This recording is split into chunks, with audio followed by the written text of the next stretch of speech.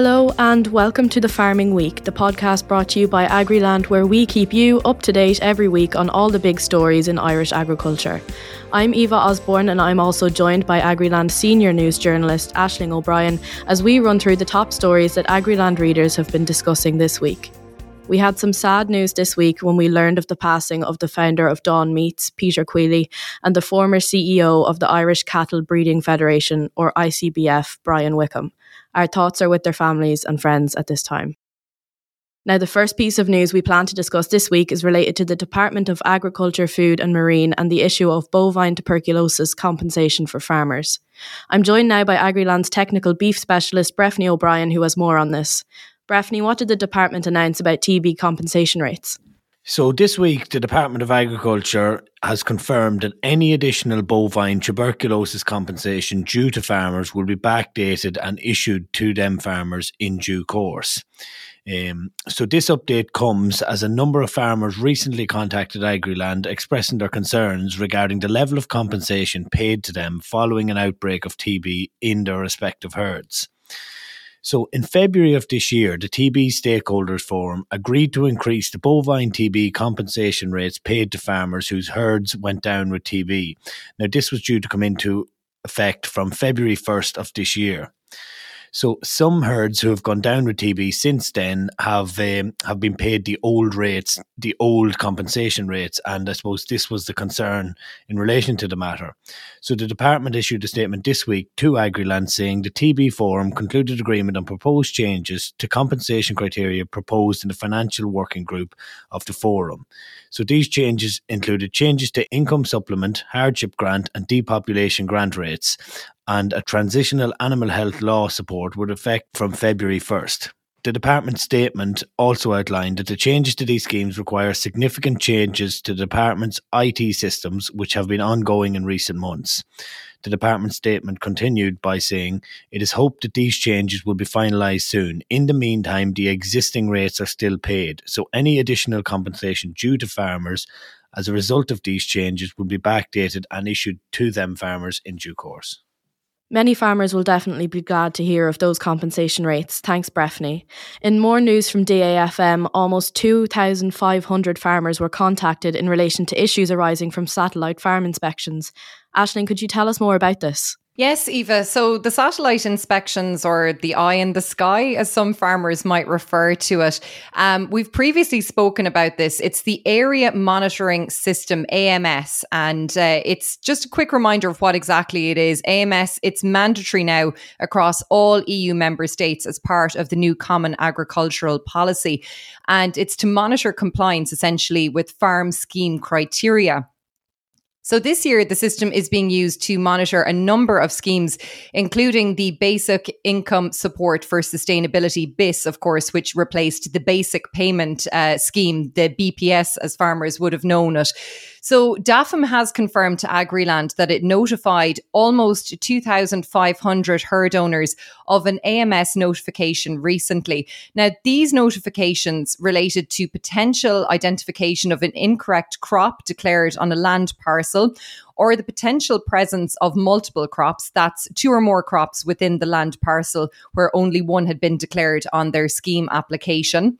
They also related to the presence of an ineligible feature. That would be maybe a house, a farm roadway or farm building, which was not delineated from the parcel or excluded from the parcel in the BIS application.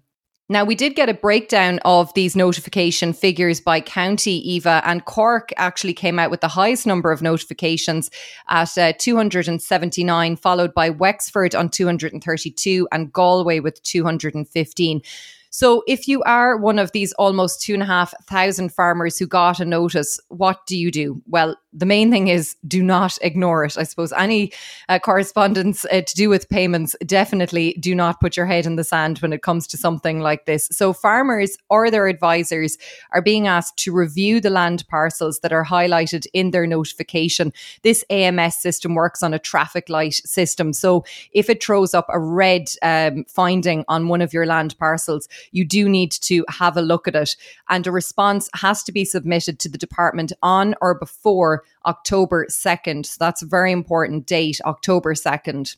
And there is a guide on how to respond to an AMS notification available on the DAFM website if farmers want to try and do that themselves. They can also ask their advisor to have a look at it. Obviously, a lot of farmers might have used advisors to apply for these schemes in the first instance. And look, we previously reported here on the podcast that around 4,750 odd farmers received notifications from the department back in June arising from satellite farm inspections, and they related to the potential presence of artificial surfaces such as buildings, again, farmyard extensions, roadways on land parcels where they shouldn't have been.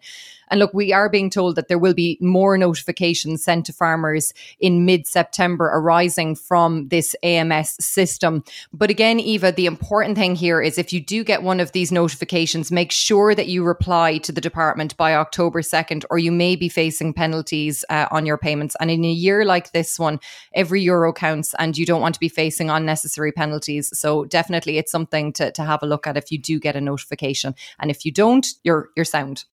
Yes, absolutely, Aisling. Definitely not a notice to ignore. Now, last week we spoke about July milk prices and the latest Global Dairy Trade or GDT trading event. This week we have more dairy matters to discuss. Financial services firm StoneX said this week that a recovery in milk price is unlikely before the end of the year, and this follows news that Fonterra cut its milk price for the second time this month. Aisling, could you tell us more about what StoneX had to say? Yes, Eva. So our colleague in the Agriland newsroom, Charles O'Donnell, recently spoke with StoneX dairy market analyst John Lancaster. So he said that if the commodity prices stabilised in the next month or two, a lag effect from low commodity prices over the last few months will continue to flow into milk price. And that's not good news for farmers out there, for dairy farmers. So how it works essentially, Eva, is that milk prices follow commodity prices. And we're familiar with the likes of our global dairy trade auctions and different things like that. And that's where we'd often see the commodity prices being discussed. And there's roughly a 3-month lag on average between when the commodity prices move and when the milk prices move. So as we've been discussing here on the pod in recent months, when it comes to domestic milk prices, the low commodity prices are being caused by a range of factors, but mainly due to the reduced global demand, particularly from China. Now, the Chinese economy, it hasn't bounced back from the COVID-19 pandemic to the same extent maybe as the rest of the world. And that is putting pressure on them domestically in terms of consumption of dairy, and particularly whole milk powder has been impacted by this. So there is one potential positive on the horizon, though, Eva, not all doom and gloom. John Lancaster did say that it is expected that there might be a slowing down of milk production in Europe and the US as a result of the lower prices. And going into next year, he said that we still need the importers of the world, the likes of China, Southeast Asia, the Middle East, North Africa, to come back to the table and buy more product. And there is a general expectation, he's saying, that we will see more demand from those regions next year.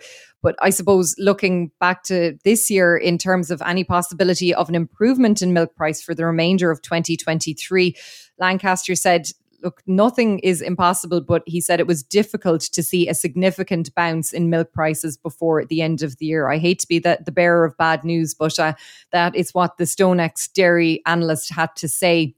And another interesting angle on this story, Eva, that we covered on Agriland this week is that we learned that China is actually on track to substantially boost its own milk production, because the latest research from Rabobank is showing that China is set to become the third largest milk producing country in the world. Now, of course, China is the largest dairy importer because of its large population.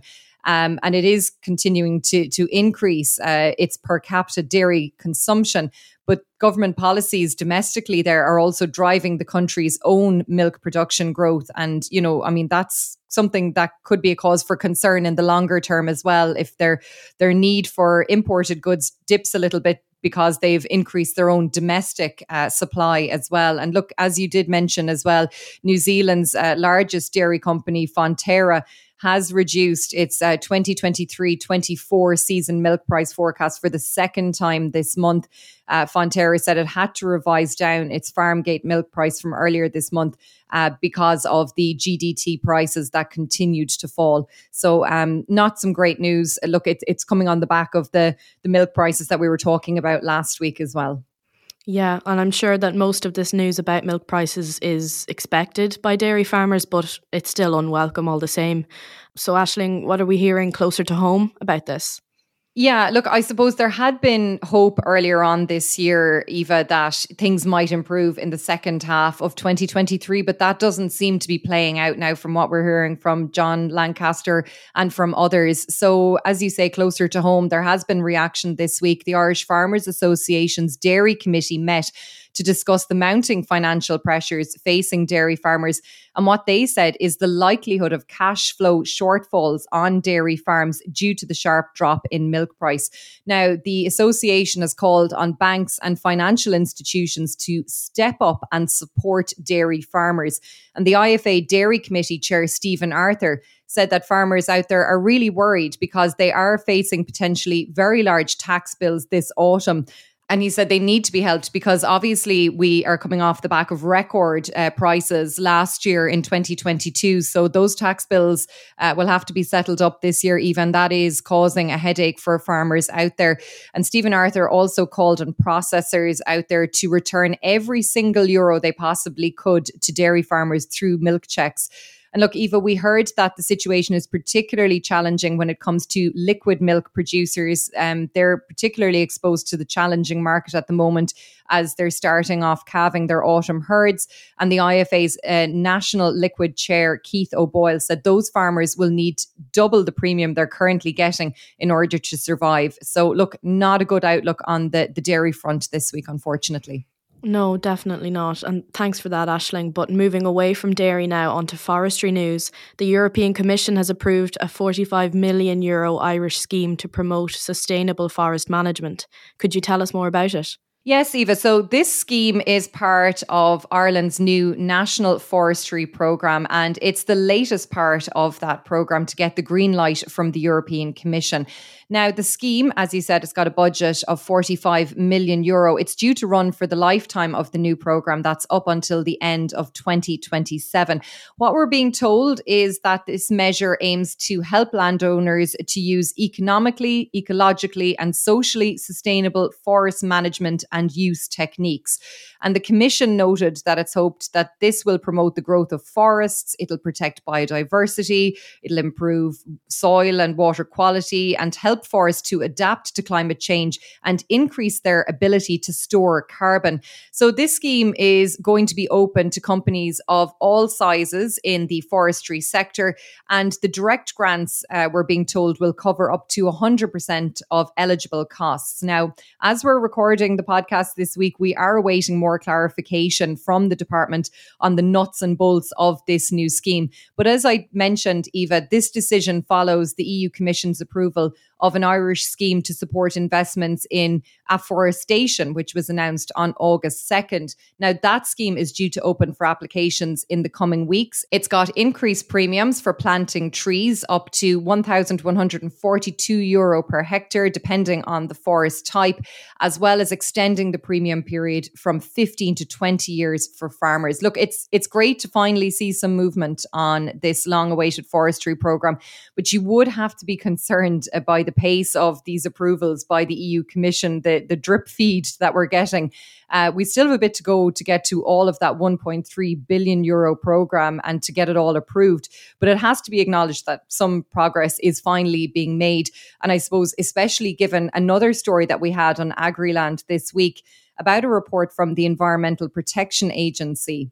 Now, that EPA report states that between 13,000 hectares and 40,000 hectares of forestry is needed per year between 2025 and 2050 to offset carbon dioxide and nitrous oxide emissions from agriculture. And it wouldn't take methane emissions into account, but that's what they're saying, between 13,000 and 40,000 hectares. So according to the EPA, the policy of carbon neutrality is in doubt without action in the short to medium term to increase the planting rates out there. And look, we all know Eva, that there is an issue out there with planting trees. The current deforestation rates are running at around 2,000 hectares a year. That's well below what the government is earmarking. They're looking to achieve about 8,000 hectares of new plantation annually.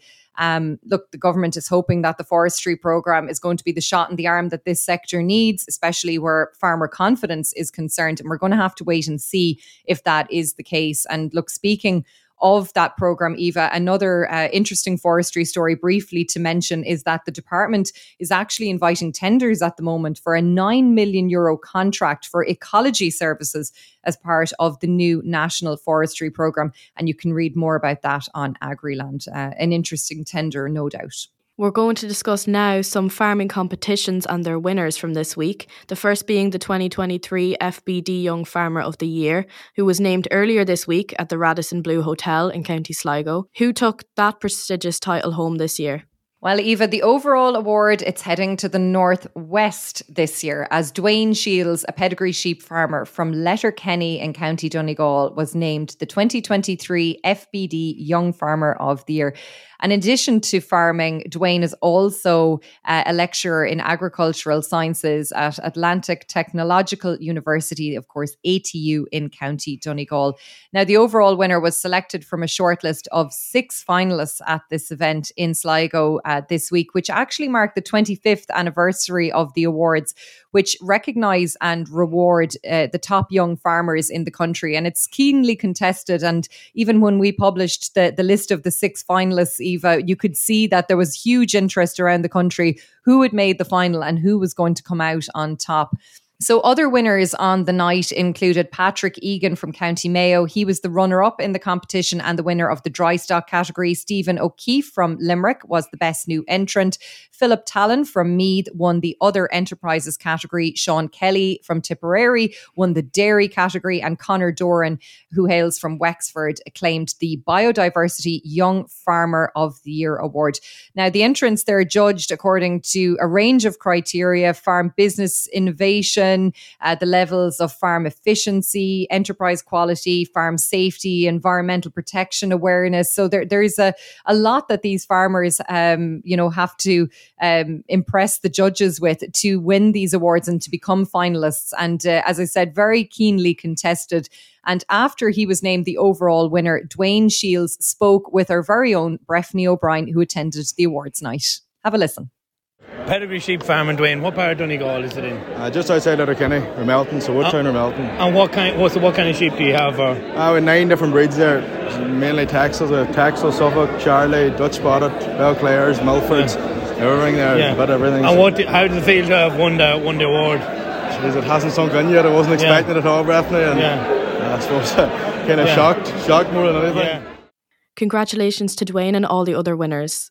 We're now joined by Agriland's technical dairy specialist Brian McDonald to discuss the other title awarded this week, this time at Virginia Show. That is the Bailey's Cow Competition Champion. Brian, could you tell us more about the Bailey's Champion Cow? The Bailey's Cow competition took place yesterday at the Virginia Show. An exceptional field of cows there was an offer. Really kind of came down to 4 cows in the end, and between them, it was kind of, as the judge said in the day, it was personal choice, and he went with Lumville Denoise, exhibited by Clive and Jolene Richardson from County Armagh. I suppose an interesting story about this cow is actually it was bred in Meath by the former IHFA president Richard Whelan, and was sold in 2017 as a 7-month-old calf during his dispersal sale for 3,400 guineas. She's also a granddaughter of a former champion in 2008, Lumville Denoise too. So like a real cow with a real show pedigree at the Bailey's Cow, and showed her form again yesterday. I suppose also it's important to note this is a show cow who's just won a big prize or prestigious prize, but she's also in her 3rd lactation. She produced 13,759 kilos of milk and 1,157 kilos of milk solids in a 305-day lactation. So a serious performing cow. I suppose note has to go to the reserve. Bombmore Pepper was the reserve, and Hill Tower on the Night Apple was the honorary mention as well. Again, exceptional field of cows and really exceptional day at Virginia Showgrounds, and it was a credit to everyone involved and all the people who were showing stock on the day. Thanks for that, Brian. And that's all for this week's episode of The Farming Week. Don't forget to rate, review and follow the show on Apple Podcasts, Spotify or wherever you get your podcasts. We'd love if you could give us 5 stars. And remember to visit Agriland.ie or click on the app regularly for the latest on Irish agriculture. Until next time, from myself and Aisling, goodbye and take care.